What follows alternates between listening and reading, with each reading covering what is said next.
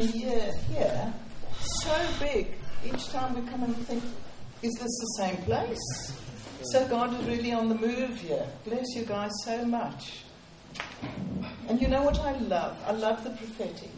I love when God puts things into place and says things before I've even spoken. Because what Jamie didn't realize at all when he spoke about rebuilding the wall was that I'm speaking on Nehemiah today. And the rebuilding of the wall.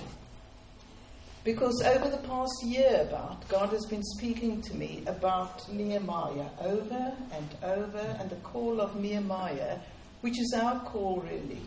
And so I want to more or less tell you a story more than preach. I'm going to tell you a story about my wonderful friend Nehemiah. I read him lots, so I love him lots. And I would like to be a bit like Nehemiah. And the young men and the young women and the older men and the older women, we are all part of the rebuilding of the broken walls. So you can open your Bibles. I'm not going to read from it, but just to show I am reading in the Bible. Nehemiah 1, I'm going to go quickly through the story. And Nehemiah was a slave, a servant. He had been captured from Judah and brought to this king Artaxerxes. That's quite a word. And Nehemiah's job was to serve wine to the king. But Nehemiah heard that some people had come from Jerusalem, from Judah, with reports on what was happening back home. So Nehemiah went to see them and said, "What's going on?" And they said, "Oh, bad news. Everything is disrupted in Jerusalem and the walls are broken and they've been burnt. There's nothing left of the walls." And when Nehemiah heard this, he wept. He wept. He wept. And Father, I want to ask that you get hold of our hearts really. Because walls are broken down all around us. And we ask that you get hold of our hearts and melt our hearts and give us these jobs to do, Father, in rebuilding the walls, in Jesus' name. And Nehemiah took some time out, and he went and he fasted and he prayed and he called on God and said, "Lord, I'm so sorry for the sin that has happened. And for our sin and my sin. I'm so sorry, Lord. Now will you come and do something? Come and do something." And you know, so often we pray, "Lord, come and do something, but use him." Or use her. But this is Nehemiah then standing up to do something. And you must realize he's in the palace. And he has this unenviable job of taking the first sip of wine before giving it to the king, just in case somebody had poisoned the wine, because in those days kings were, disposed of very easily. So they would have somebody to come and taste the wine and taste the food to see whether it was poisoned. So Nehemiah never knew whether he'd have it tomorrow because of poison in the wine. And the thing about Nehemiah was, he wasn't allowed to have a miserable face when he served the wine. He's a slave, and you've got to serve the wine with a grin. And you just have to taste to see, you grin and you taste to see if it's poisoned, and then you grin and you serve the king. Quite a job, especially when his heart was so sad, just being a slave really in a foreign land. Well, this day, he couldn't put on a happy face. It was a matter of, I suppose a bit like Esther. If I perish, I perish. I can't smile when I'm not happy. Look what's happening to the walls of my nation. And so he came in all miserable. And the king looked at him. Now the king could have said, "Why are you so miserable? Off with your head." Because that was what would be expected. But the king said to him, "Why are you so sad? This is a sadness of heart." And you know, sometimes when God wants to give us a job, and we are so nervous that your heart beats and your mouth goes all dry, unless it's only me that happens to. You know those times, and you think, "Oh, how am I ever going to do this?" You know what I've found is that when God gives me, especially one of those difficult jobs, He's actually prepared the person I'm going to. He is so kind and so loving and generous that we don't realize, but the people have got to go to them, and it's so scary. But often God has put His hand on them, and they're ready to receive us more than what we even know. And so we stay away because of fear instead of, no, let's step out and see what God will do. So he says to Nehemiah, so what's going on? Nehemiah says, "The walls of my city are broken down, and I am so sad." And the king, with the queen sitting next to him, says, "So what do you want me to do?" And Nehemiah says, "I would like to go back home to rebuild the walls." That's quite something for the slave to say to the king, "I want to go back home." But I love the boldness that comes on Nehemiah, because what the Bible says is, as the king talks to him, it says, "And so I turned my eyes to heaven." You see, before Nehemiah gave his reply, he said, "Oh, Lord, help me now." He connected with God. And I feel that's our key.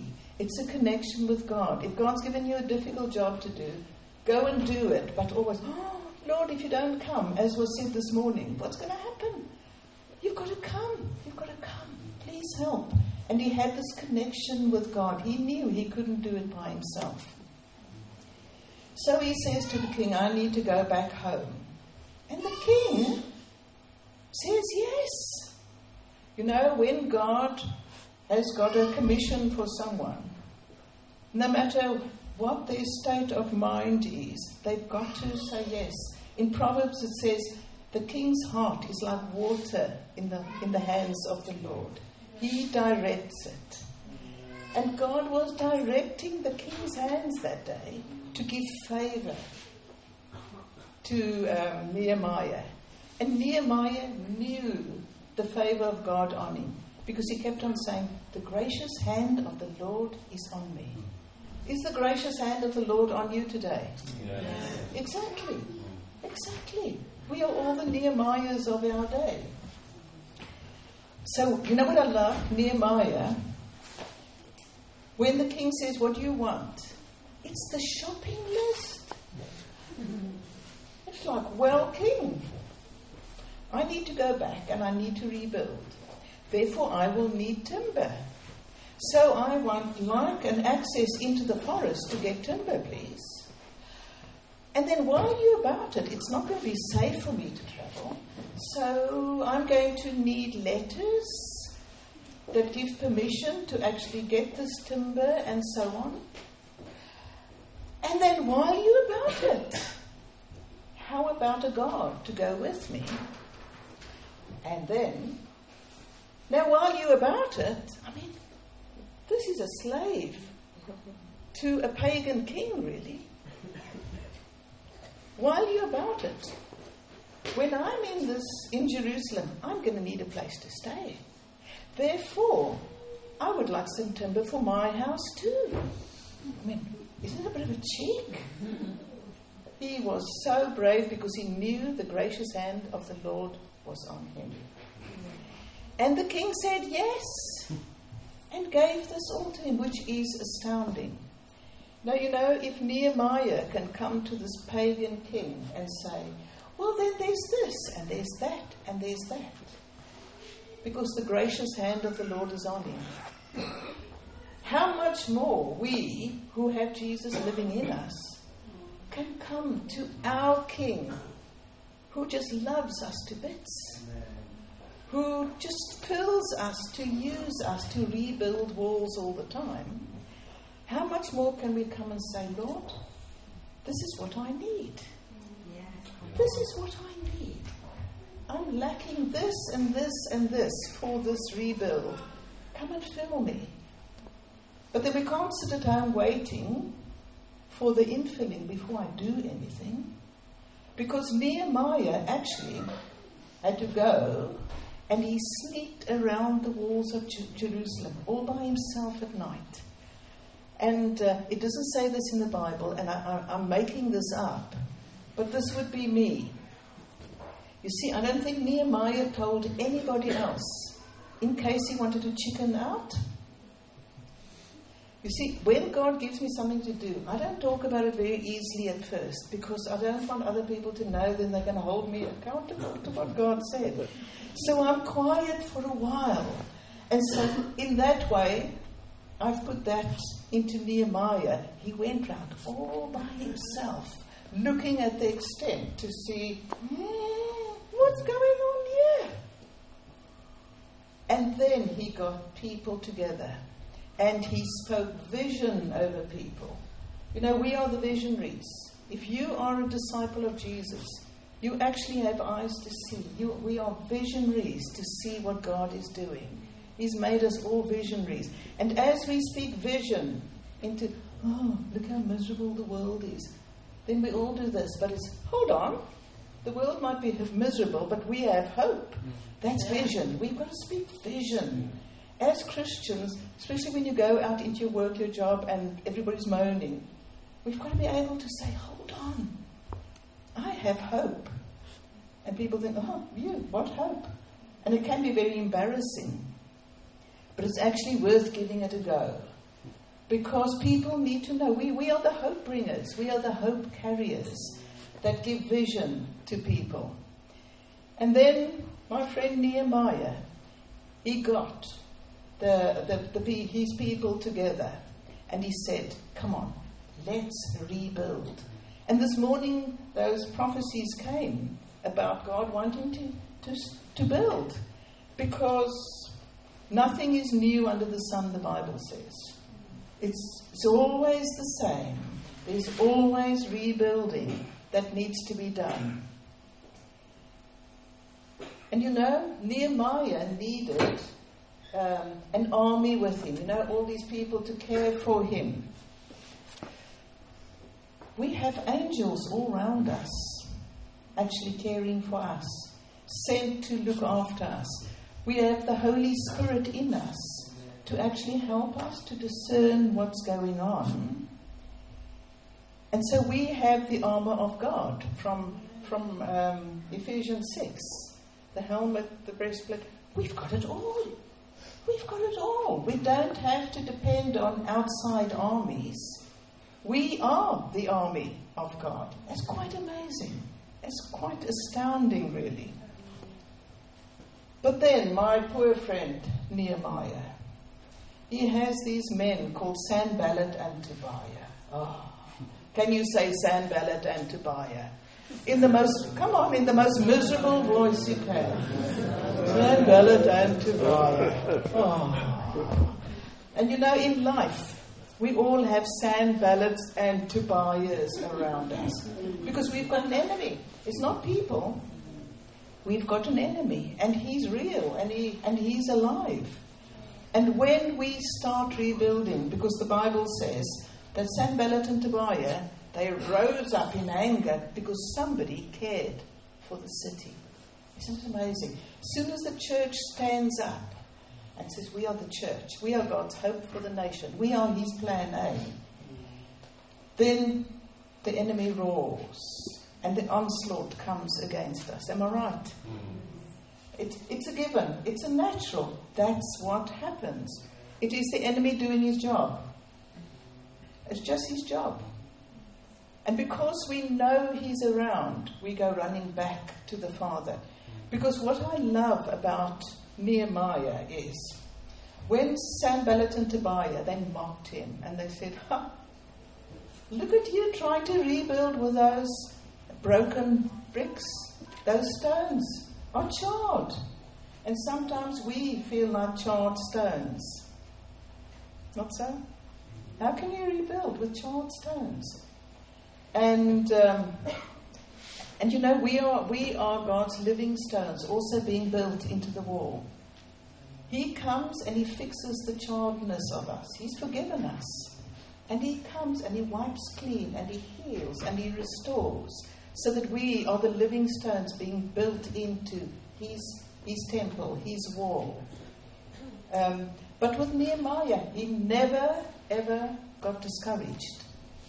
As soon as the Sanballat and Tobiah came, he said, "No, I will not. I'm not going to listen to you." You see, there's the key. Because the enemy comes in all kinds of ways to discourage us. And so often we just give in. Oh, maybe it wasn't God. Maybe it's just my imagination.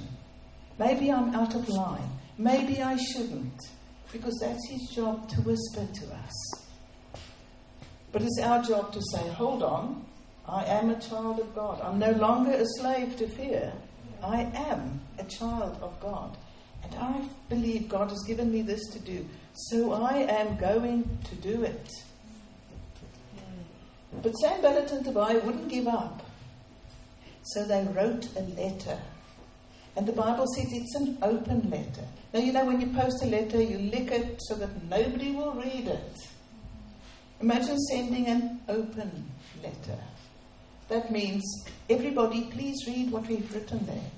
And it was a letter saying bad things about Nehemiah, saying that he wants to become king, or he wants to set himself up over the nation, and so on. Now, sometimes if that happens, we could think, oh, I'd better not do any more because they think I'm showing off, or they think that I want to be the boss, or they think. Nehemiah said, no way, I'm about a good work. I am not going to listen to that. And he answered Sanballat and Tobiah while fixing the wall. And you know, this wall was built by, it says, perfume makers. It says it was people who worked at the dung gate. Quite a kind of a hooey job there.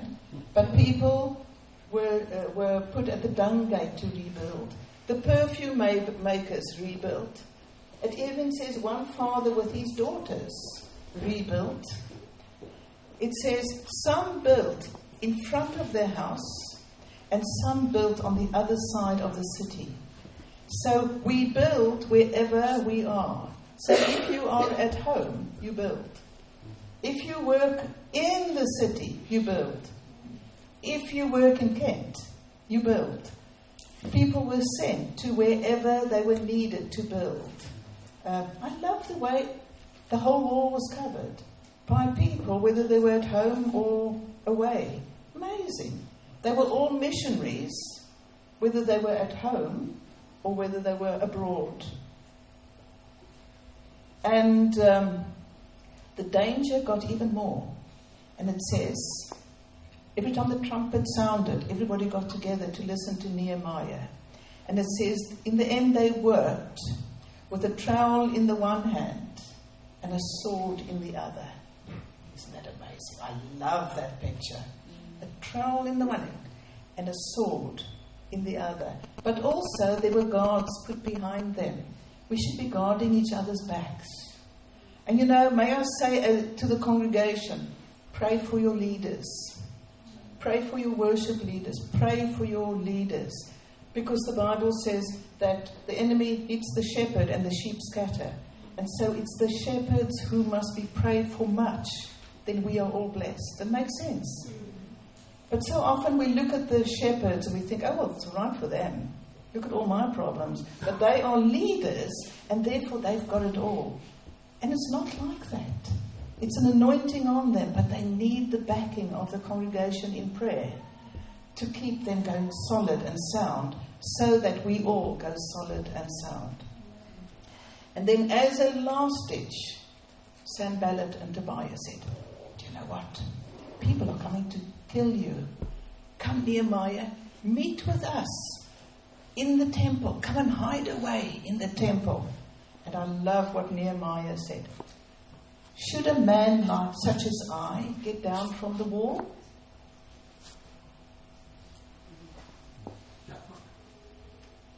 you will, I want you to close your eyes for 1 second and think, should a man, should a woman such as I get down from the wall?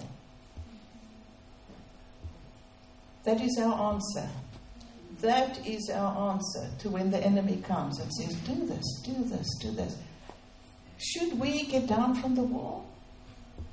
No, we were saved to actually be the hope of the nation. We were saved with the aroma of Christ flowing from us. We were saved to bring hope into wherever we are. We are saved and filled so that from us into the world will flow healing and joy, and to bring salvation, to bring the name of Jesus wherever God has put us. So whether you come from another nation or from this nation, we are all here at such a time to rebuild where we are at. So we are from South Africa. We've come to rebuild in this nation. Amazing. It's how God just organizes it, that every brick, every stone is needed. And He wants to come and bring great healing to us, great healing and restoration, and use us to rebuild broken walls all around us as He restores us. The stuff that's wrong in us, that is a bit broken, He comes and restores. And so He is such a great God. And Father, I want to ask, for such an infilling of the Holy Spirit here. Father, such a taking up of this challenge, because it is quite a challenge. You see, Jesus came to die on the cross for us, to come and set us free, to come and forgive us of sin, and to set us free, to be filled with the Holy Spirit, to be washed clean by His blood. And it all sounds so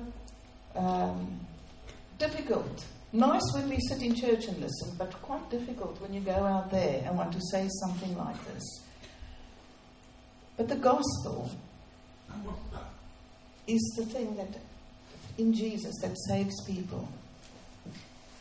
We can sing, we can do all these things, but salvation comes from Jesus, from gospel, from coming to Jesus to say, I'm so sorry for my sin. I'm so sorry. Will you forgive me, Lord? And He just comes and He forgives and He washes us clean. And we, Greg and I, travel throughout this nation to many, many, many churches. And I can tell you the church in the UK is doing pretty well. It's doing well. No matter what news may say, or newspapers and all that, the church is doing well. But I see this wave of salvation coming.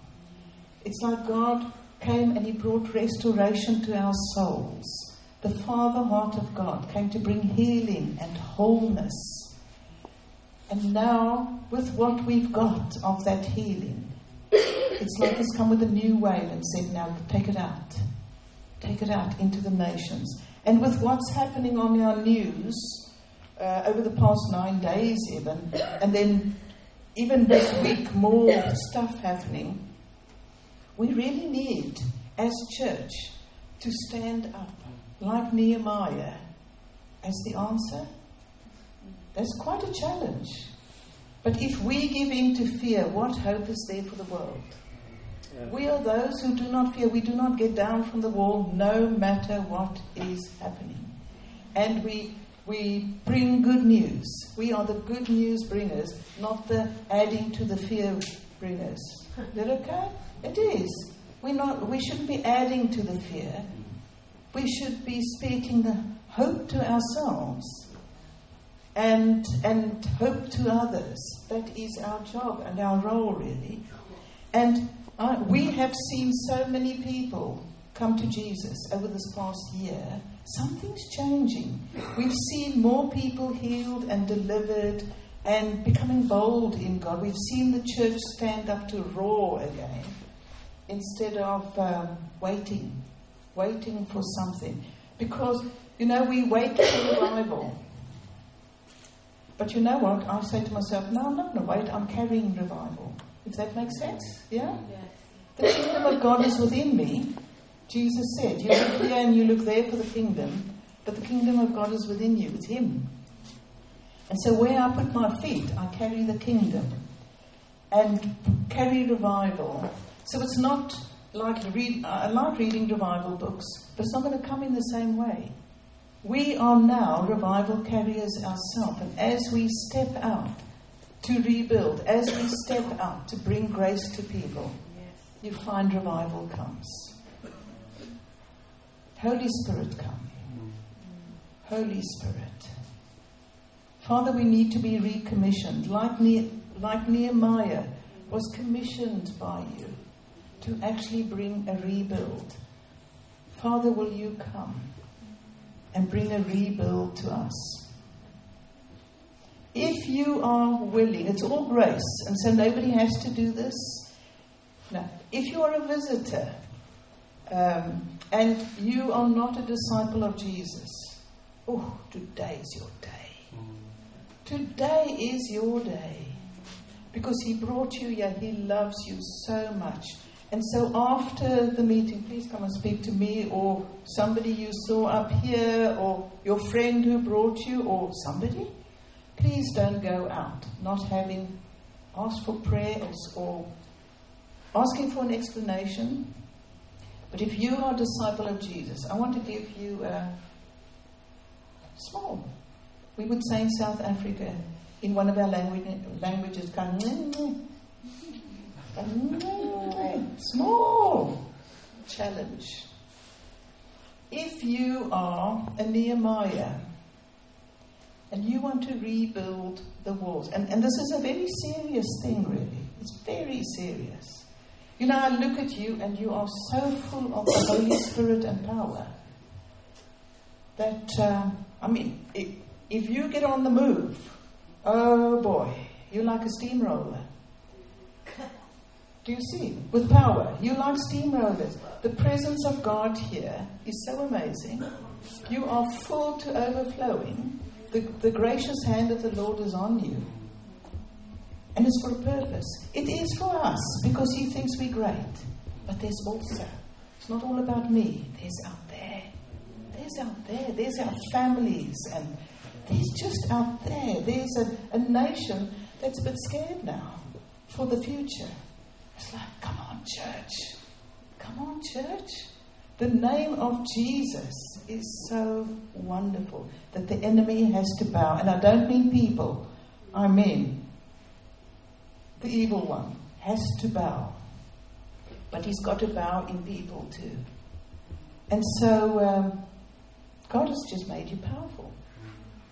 So if you will, if you want to be commissioned into this next, maybe, season of power, of rebuilding walls, of actually seeing things happen, because you know Nehemiah, he completed the job. That's what I love. He completed the job. It was very difficult, but he completed. So I wonder if you will stand. If you are willing to be a rebuilder of broken walls, wherever you are, which hometown, if you are willing. Holy Spirit, come. Holy Spirit, come.